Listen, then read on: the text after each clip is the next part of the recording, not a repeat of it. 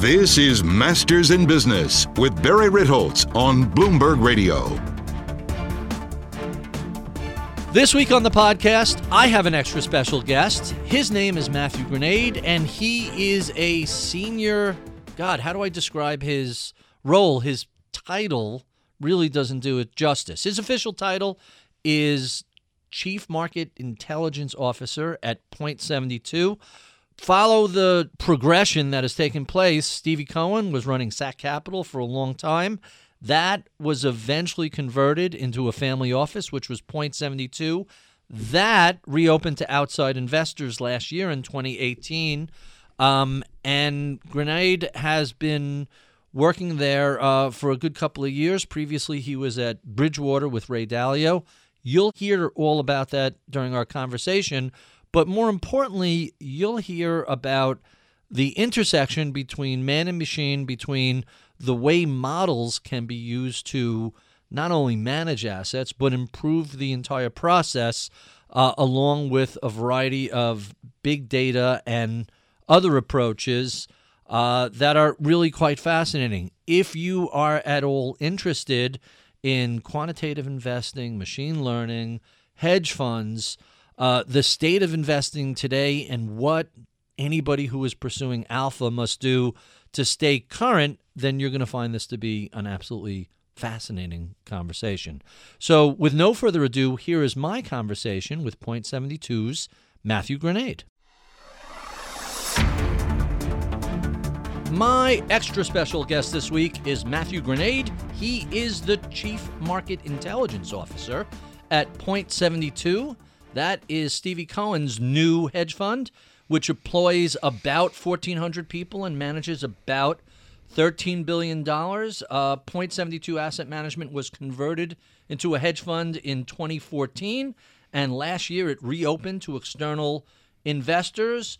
Matthew comes to us by way of Bridgewater Associates, Domino Data Lab, and he got his both undergraduate and graduate MBA at Harvard Business School, where at undergraduate he was the president of the Harvard Crimson.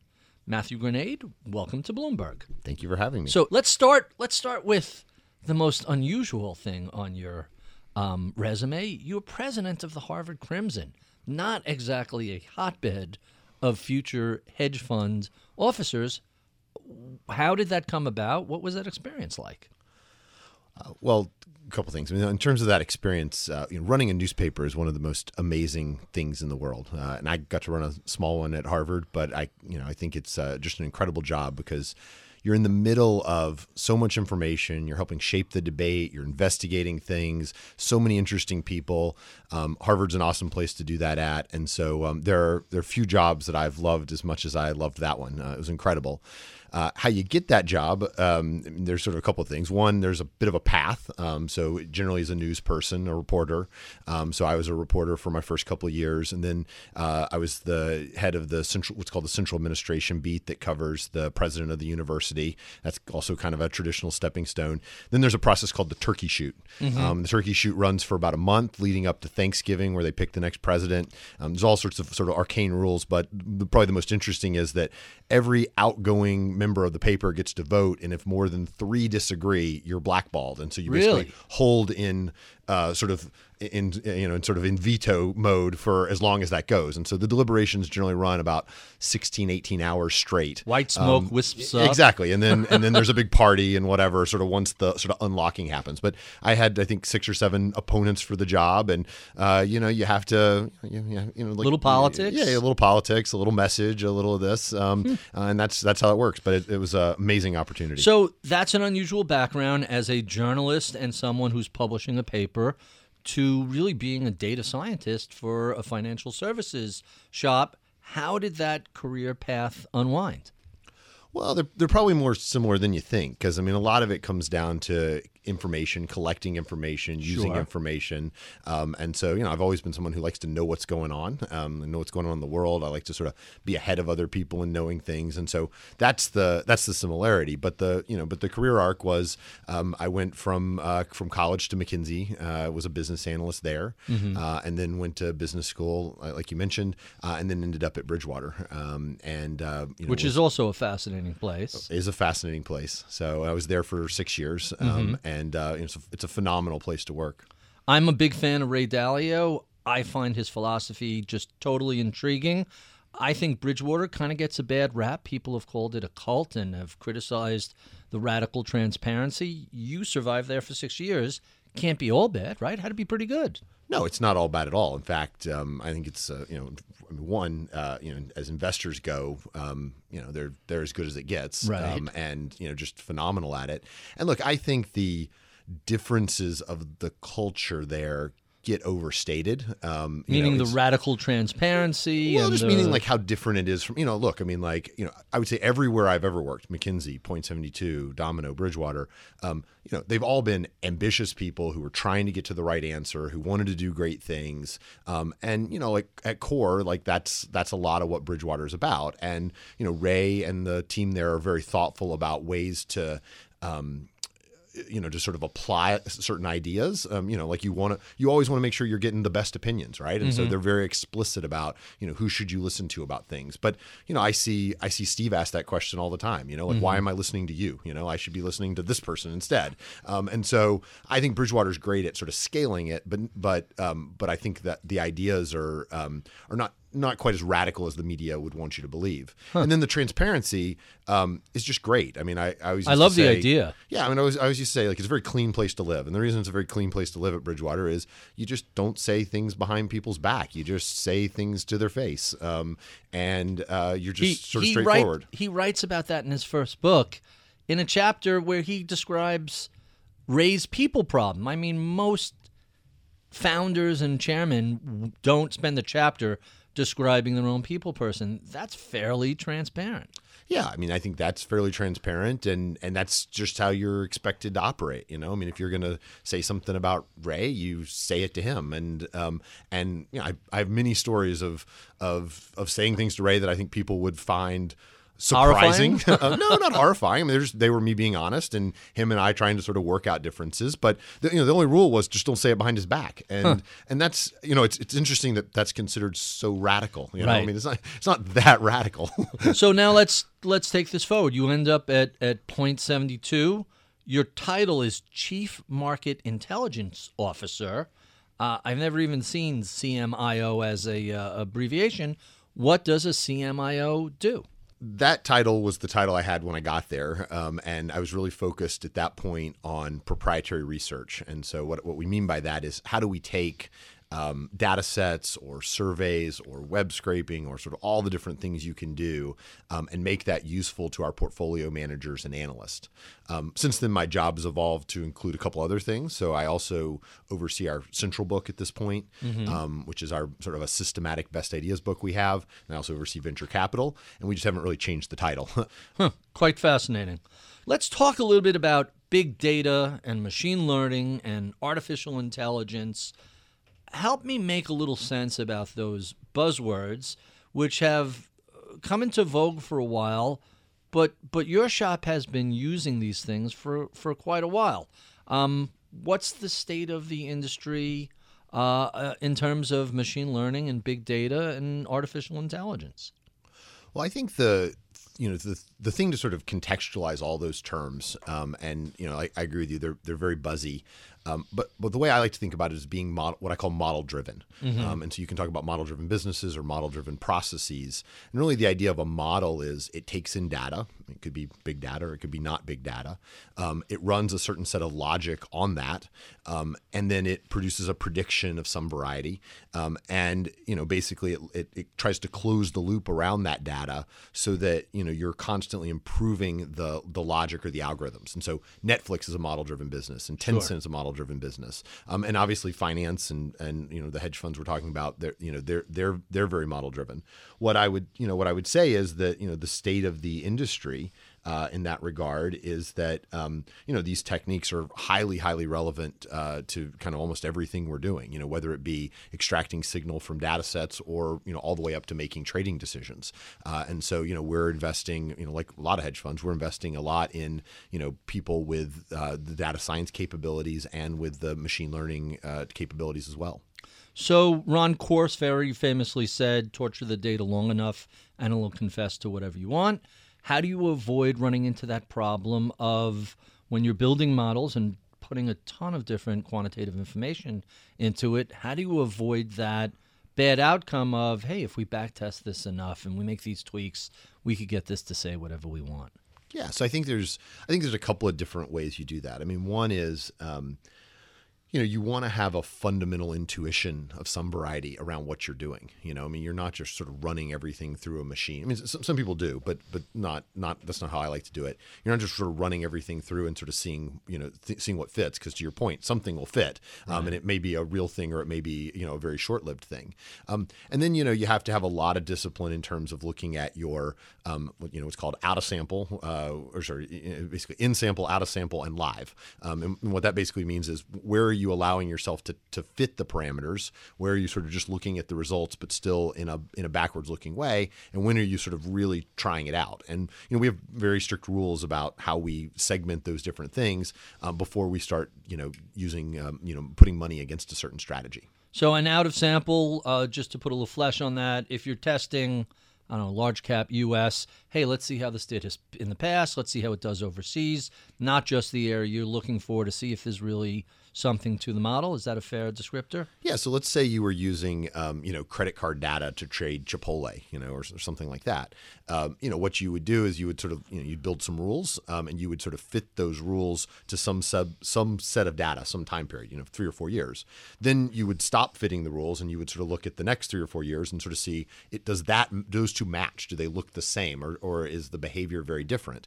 And then you would basically start running the model live from today, and then see again if those match the other 2 periods. And so you're looking sort of for a consistency across that. And if you're not seeing that, then that's a good sign that you're overfitting it.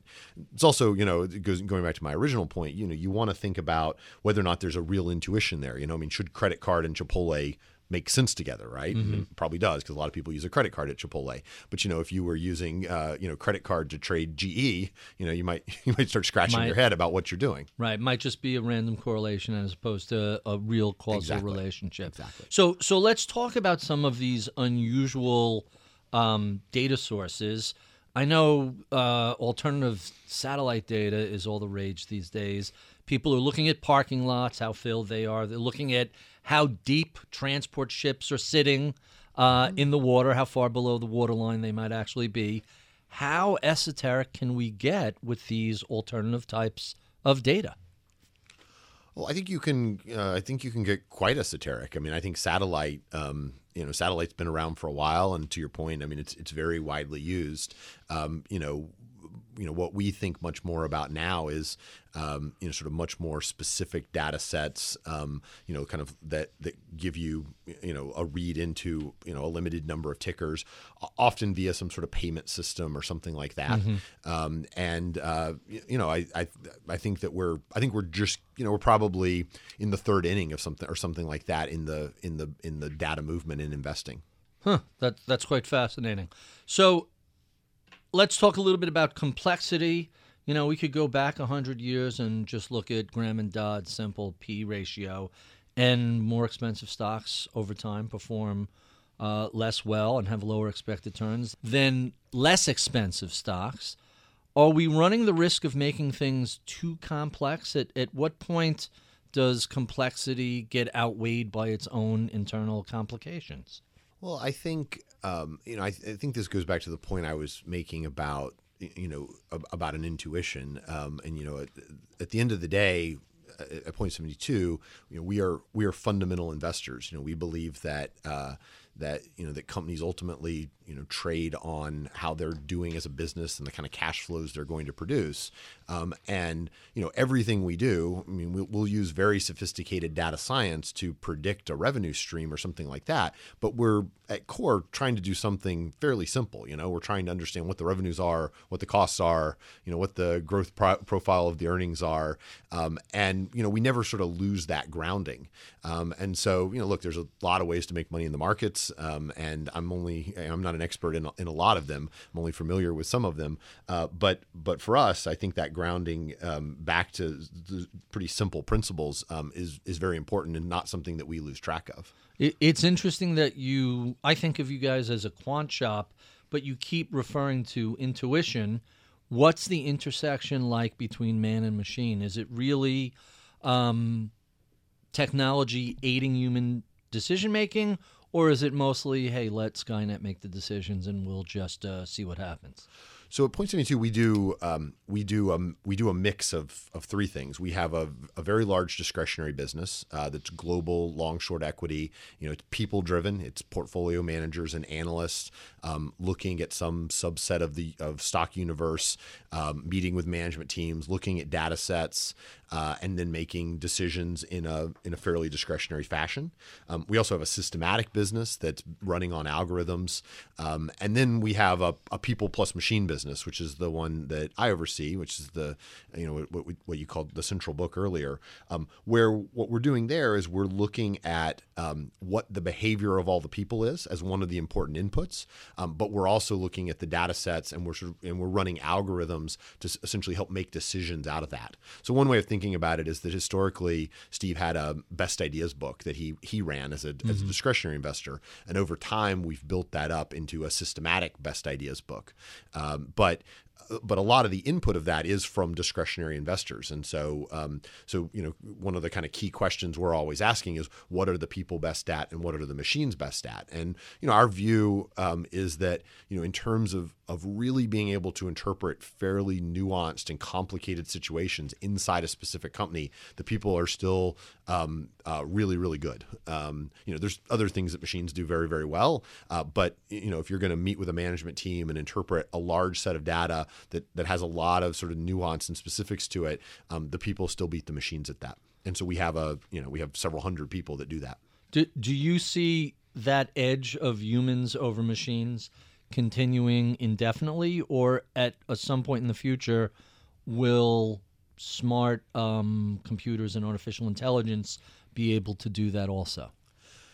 Well, indefinitely is a very long time, so I'm not gonna comment on indefinitely. What I will say is that our thesis as a firm right now, over the next, call it, 7 to 10 years, is that it is people plus machines, and that the people are very good at the nuanced situation, at the idea generation, at the interpreting the thin data, at the synthesis, and that the machines are very good at conducting, correcting for behavioral bias, at portfolio construction, at trade execution.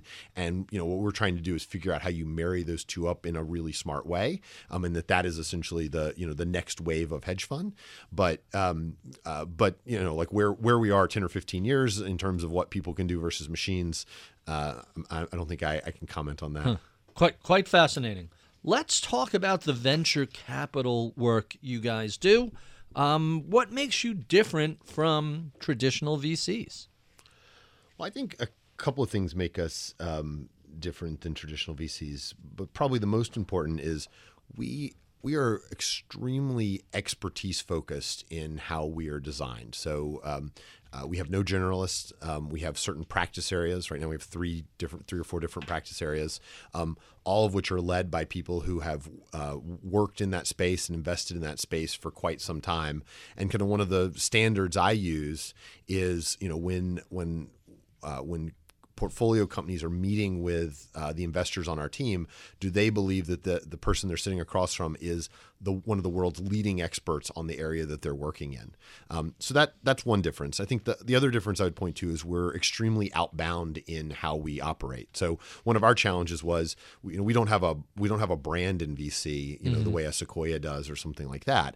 And so one of the biggest concerns you got to have in venture investing is adverse selection, and you probably don't want to be taking what's coming through the door. So what we focus on is themes that we think are going to be big money makers, where we think real change is happening, where technology is driving really important impact, and then we go try to find the companies that we want to invest in and knock on their door. You're proactively looking for extremely ideas. Proactive. That's quite interesting. Almost all of it is an outbound motion, like 98% of it, and so those would be the two big differences. I'd also say that probably as firms go, our diligence is more intense than a lot of venture firms. I think that comes from Steve.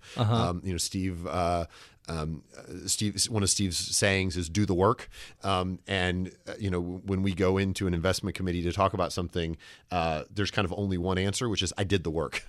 Otherwise, the meeting's going to end very soon, and so we hold a pretty high bar in terms of the amount of research we're going to do when we're looking into a company. So those would be the three things I'd point to. So once you decide to make an investment in a startup or an existing company, how actively involved with the corporate management are you?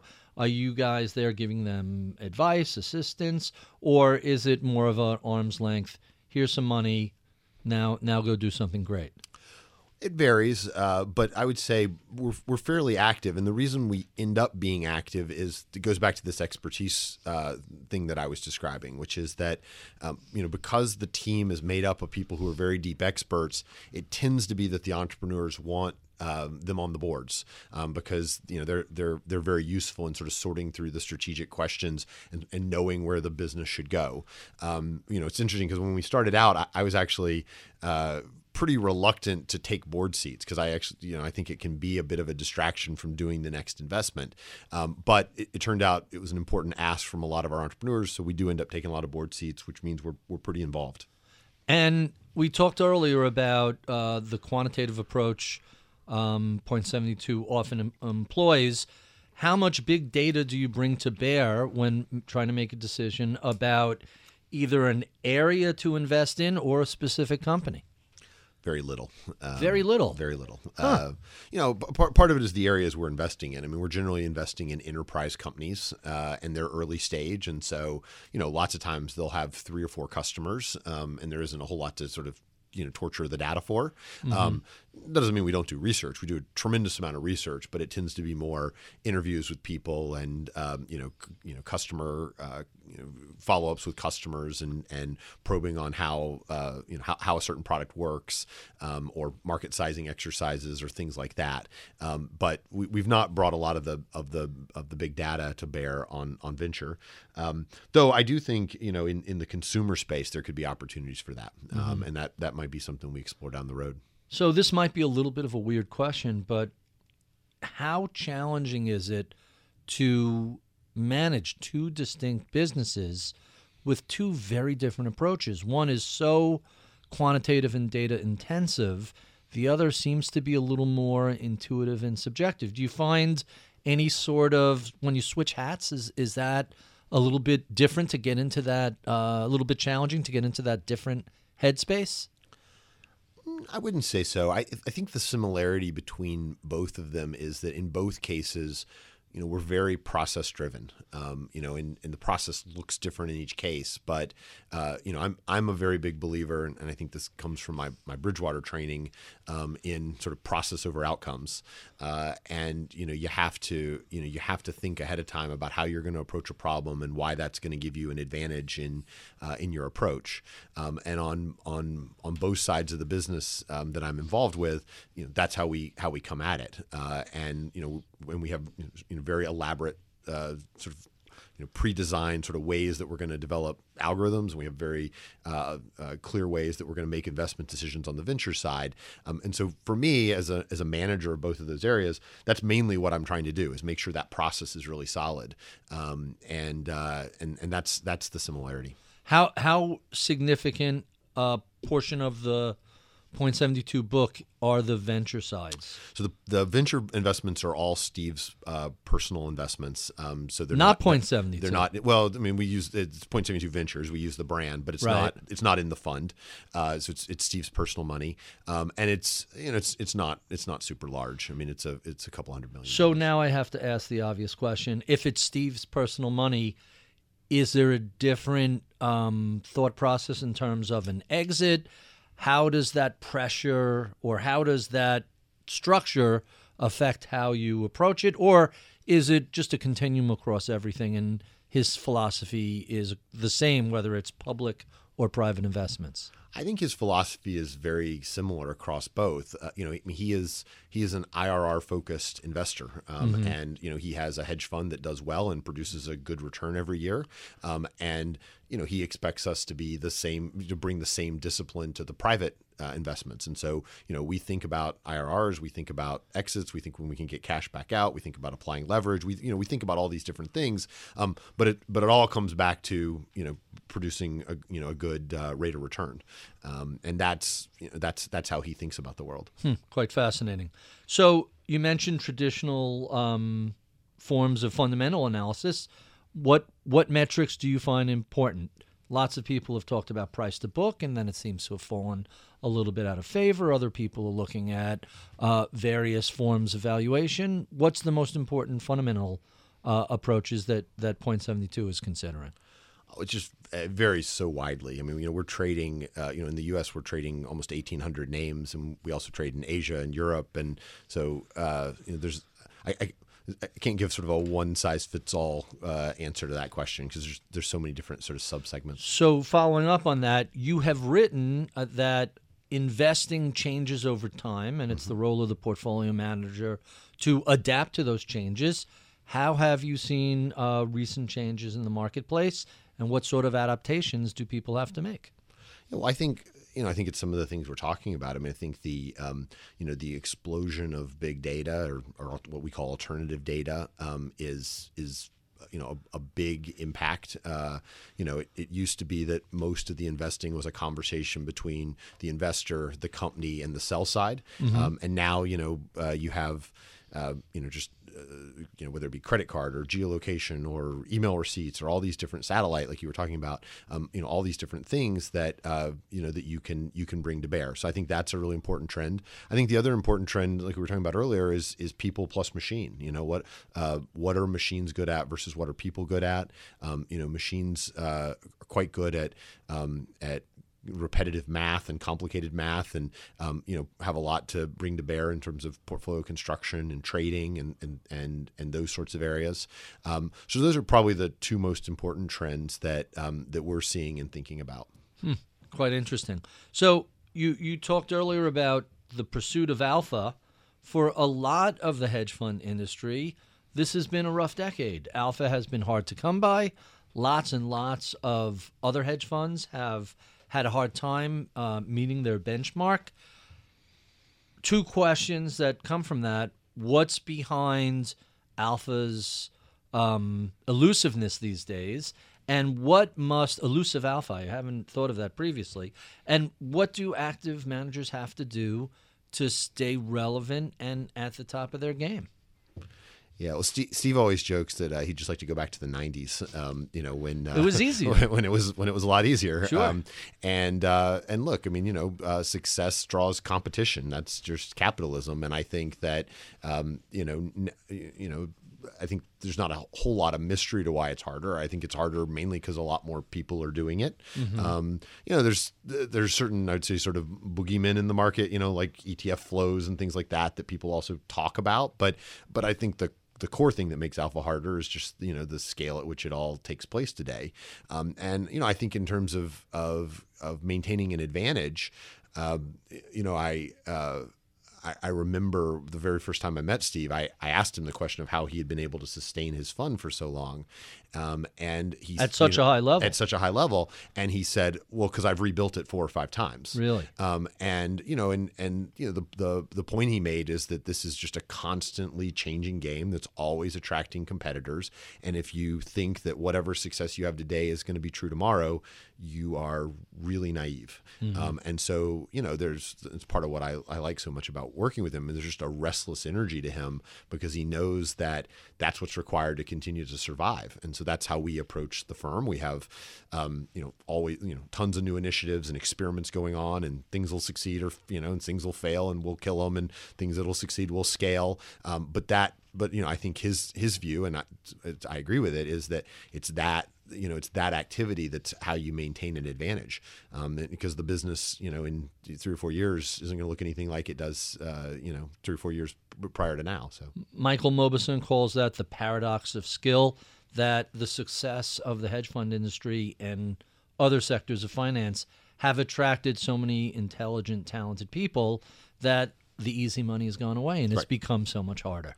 Well, and that's what makes it fun, right? I mean, that's what makes it. It's the competitive drive and the knowing that the bar is always going up. It's that challenge that I think draws a lot of people to the industry. To say the very least. So look around at some of the other hedge funds out there, like D.E. Shaw or Citadel or Renaissance Technologies, and they were pretty early on to the high-frequency trading and other computer-driven approaches. Is that anything that is in Point72's field of interest, or is that something that, hey, let the computer-driven guys do that, you have your own specific skill set? So we don't do any high-frequency trading.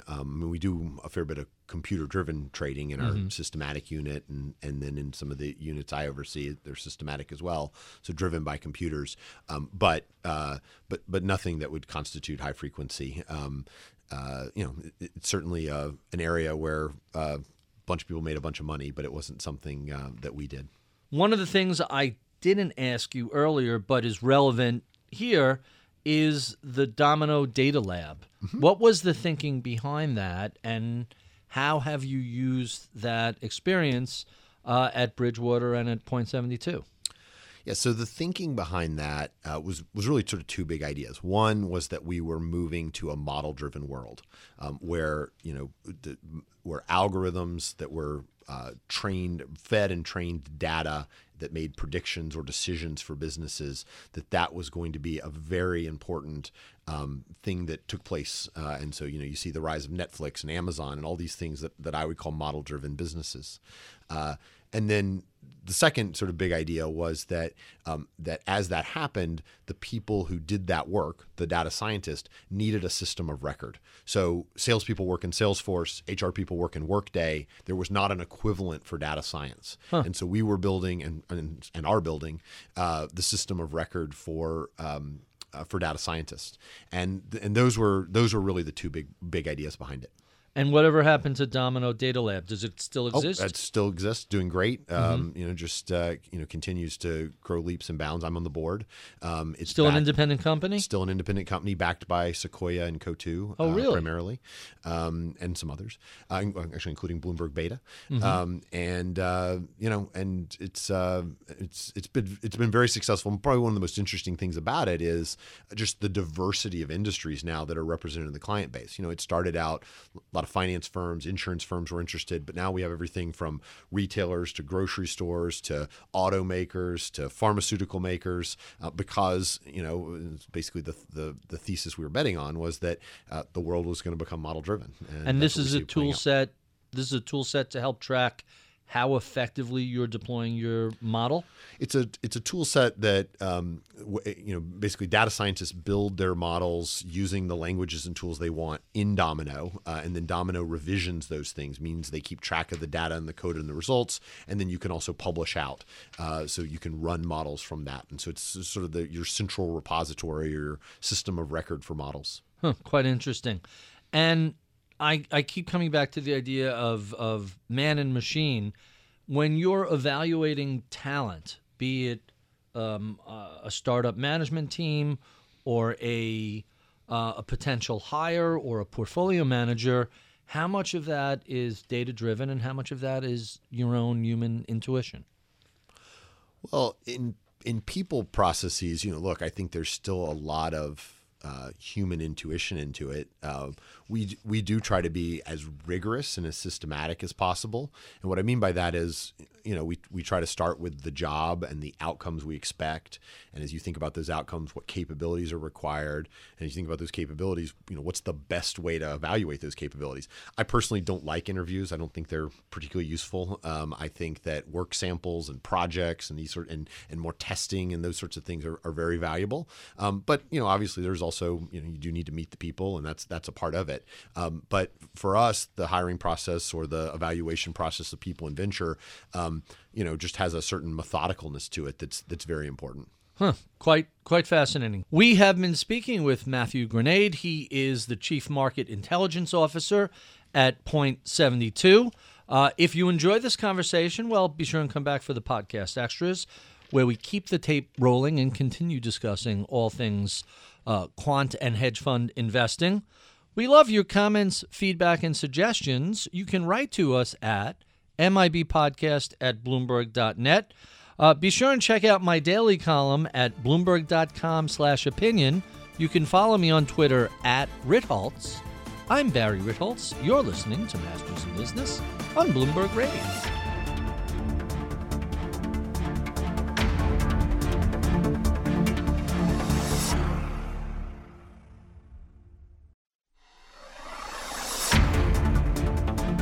Welcome to the podcast. Matthew, thank you so much for doing this.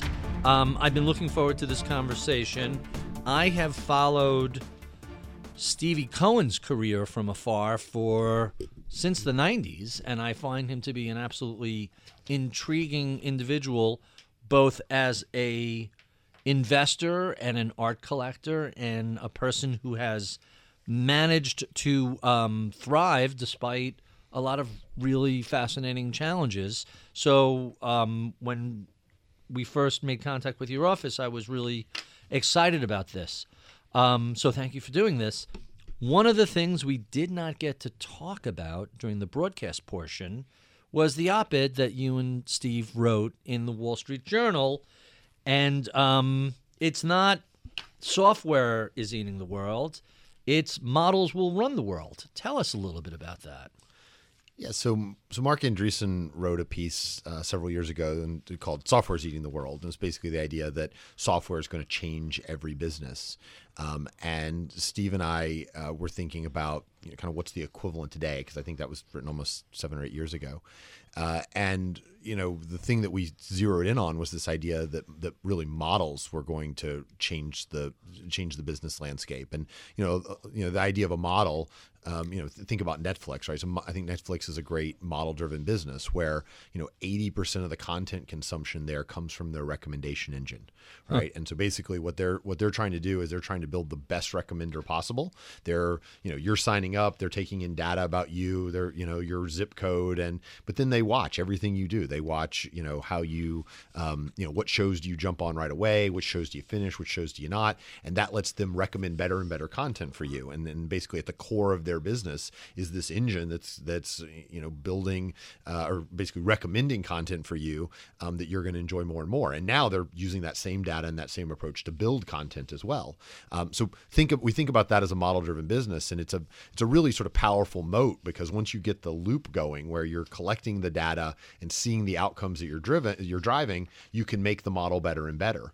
And so we in the op-ed, what we talk about is some public and some private companies that are model driven and some of the implications of this trend. And so it was a fun piece to write. Yeah, and it's still available if anybody wants to go see it. Models will run the world. It's in the Wall Street Journal.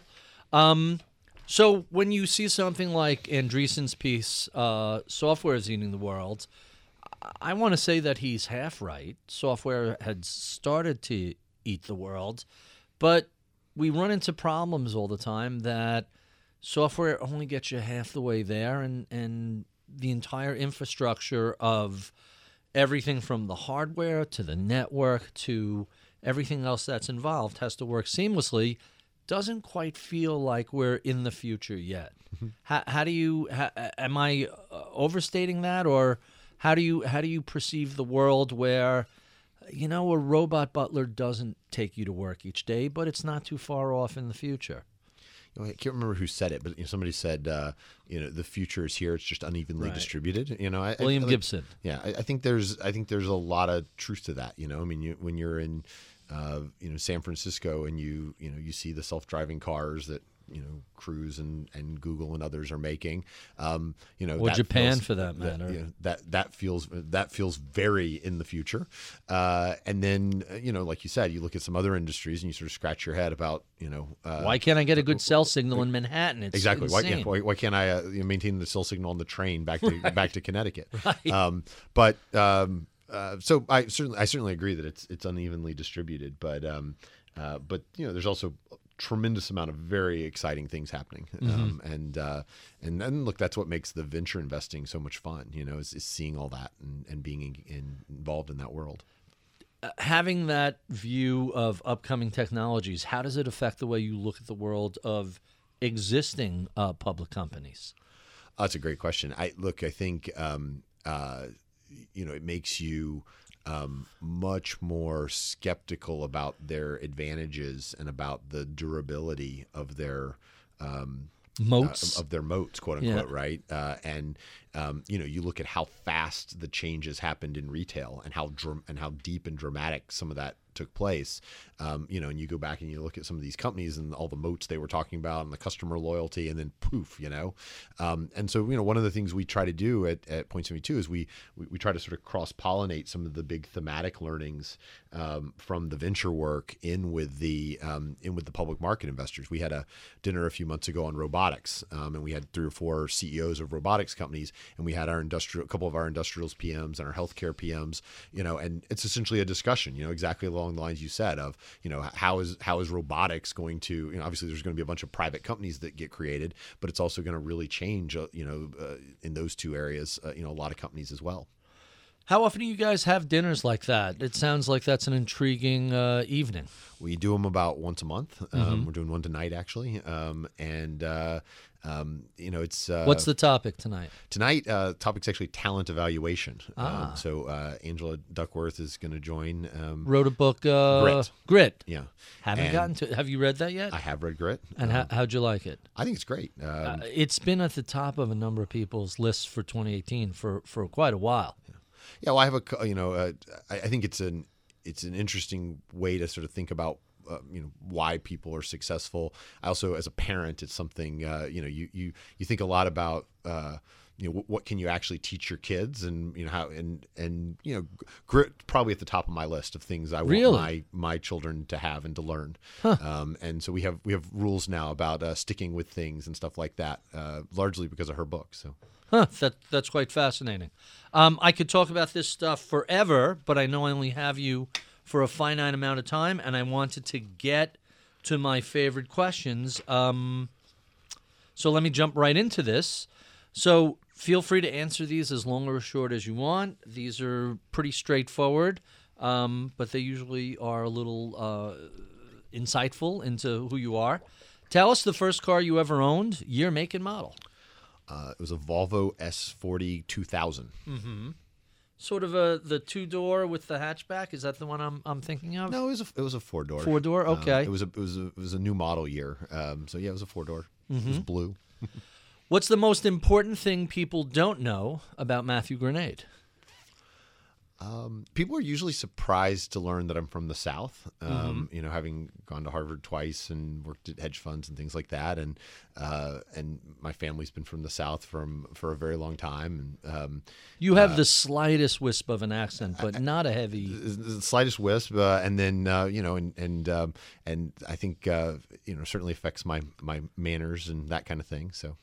Huh. Are you a courtly Southern gentleman? Is that? I wouldn't go that far, but my mom raised me right, she would say. So, so tell us about some of your early mentors. Who are the people who helped guide your career? Yeah. So So Bo Jones, who was publisher of the Washington Post, he'd been a president of the Crimson as well. I worked for him for a summer, and one of the things, a couple of things very interesting about working for him. One was, he and Don Graham and the Graham family in general sort of really understood the ecosystem of their business well, and sort of how all the parts interconnected, basically how the subscription revenue, was important, but you wanted to make sure that you kept that price low enough so you have the advertisers, and they had a very holistic way of thinking about the business. And then the second thing that I thought they're very principle-based leaders. A newsroom's a place that things can run quite amok, and the Washington Post has the backs of their reporters, and that was always interesting to watch. Another would be Tom Barkin, who Tom is now president of the Richmond Fed and on the FOMC at the moment, but he was a very senior partner at McKinsey, and one of the people who I worked with the closest and most when I was there right out of college. And I think the thing Tom taught me was the sort of seeing the essence of a problem. When you're first out of school and you can think of 2,000 analyses to do, let's do all these things. And Tom was great at knowing what the right question was to ask and the right one to answer. So what investors influence the way you look at markets and your approach to deploying risk capital? Well, look, it's really the two I've worked closely with. It would be Ray and Steve. And that's quite a pair of mentors. Yeah, it is. With Ray, I think sort of two big lessons. One is being systematic, being process driven. That you don't look at outcomes, you look at how you got to those outcomes, and then also being fundamental. As we were talking about earlier, in the world of data science, you can torture the data to say anything, and so you really have to think about how the world actually works and why what you're finding matters. And then with Steve, it's this sort of tenacity to really dig in and do the work, which, as I mentioned, is one of the things he says over and over. You don't go talk to Steve about a name or a venture investment or a new strategy without having sort of turned it over 100 different ways. And his bar for just having you dig deep is very high. And those are probably the lessons I've learned most from those guys. So we mentioned Grit. Tell us about some of your favorite books, fiction, nonfiction, finance-related, whatever. Yeah, so, some of my favorite books of all times. Let's see. So, just so you know, the feedback I get on this question is consistently the most asked about question, and people say to me, I'm always looking for a well-thought-out suggestion for a book, and it's my favorite question you ask people because I've created a reading list off of that question. So it's not just a random, hey, what are you thinking about? Yeah. The books people recommend, other people say, he seems like an intelligent guy. I want to read the books that he likes to read. So I'm just annotating that before you. So let's try to do three from fairly diverse areas. Okay. So in more finance data sciencey, I love Super Forecasters, which is basically Tetlock, which talks about how you essentially get good predictions, and he spent his life studying how you get good predictions, which someone in the markets it's critical. Then let's go outside of investing in finance and those sorts of things. One of my favorite sort of historical books is Wild Swans. Wild Swans, which chronicles the life of three women in China in the 20th century. I think China is such an interesting story because it just there's been so much dramatic change, and you look at those three lives, and one of which is a fair bit of which is spent on the Cultural Revolution, and you sort of think the world you're living in is the world you're living in, and it can just change so dramatically. I want to make sure I have the right book. Wild Swans: Three Daughters of China by Zheng Chang. Is that it? That's it. Huh, quite interesting. And then we'll go for a classic. I love The Tempest by Shakespeare, and it's where there's a lot of things go on in that book, but it's where he wrote what is past is prologue, which I think is generally true. The past is prologue could really be the slogan for anybody who creates models. Yes. So that works out. That works out pretty well. Also, tell us about a time you failed and what you learned from the experience. Well, there's been a bunch, but well, I'll do this one. So before we started Domino Data Labs, my co-founders and I, there were three of us total, all of us from Bridgewater. We started a previous business called Cerebro, and Cerebro was in the talent evaluation space, and so it was trying to sort of figure out smarter ways to help companies assess their talent. And we had some great clients in mainly technology firms, and we mainly had leaders from the business lines. And so we would sort of do this work, they would love it, and then we would get passed to the recruiting department and the project would just die.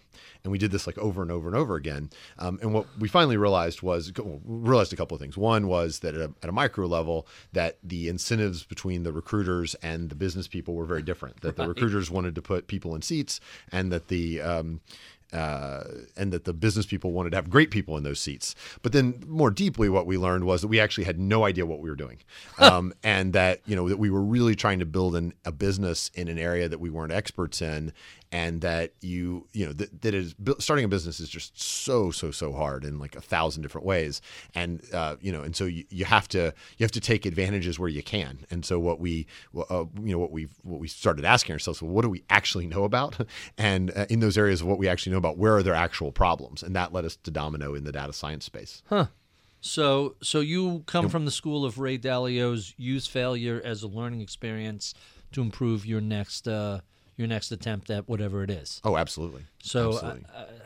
He told me a funny story about the inside of his book with this the failure cycle, and someone who will remain nameless said to him, "Ray, what sort of signature is that?" They obviously hadn't read the book, but quite hilarious.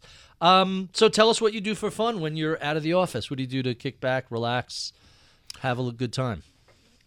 I like to cook, and this is like going back to being from the South. So my grandmother taught me to cook, and so my wife and I will throw parties and we'll cook, in particular fried chicken and things like that. And that's probably what I enjoy to do. You work off a cookbook, or is it all grandma's recipes? It's usually a combination. So I like to, kind of mix in some more modern cooking with some of the more traditional recipes. So give us a few dishes. Well, a traditional dinner party would be, fried chicken with macaroni and cheese and biscuits and blueberry cobbler. But real Southern cooking. Well, real Southern cooking. But I'll also do, like maybe some molecular gastronomy with like a watermelon drop or something. Right.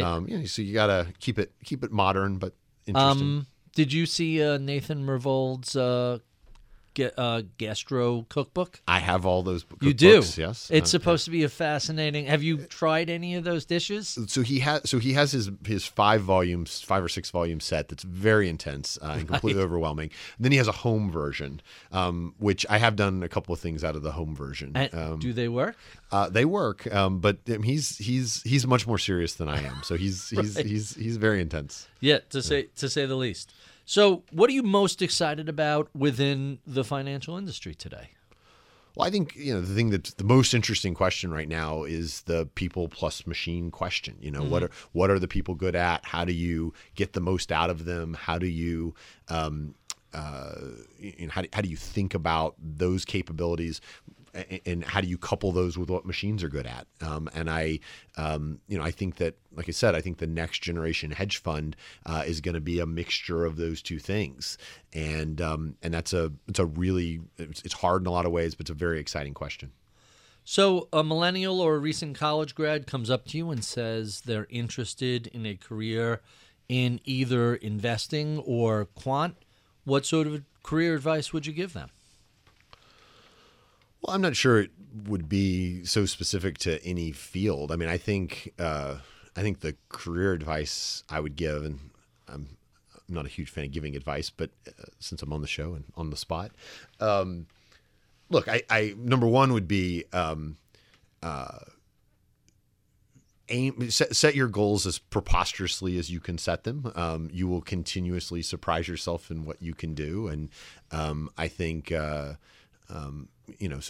aim big and dream really big. So that would be one. I think second, is work hard. No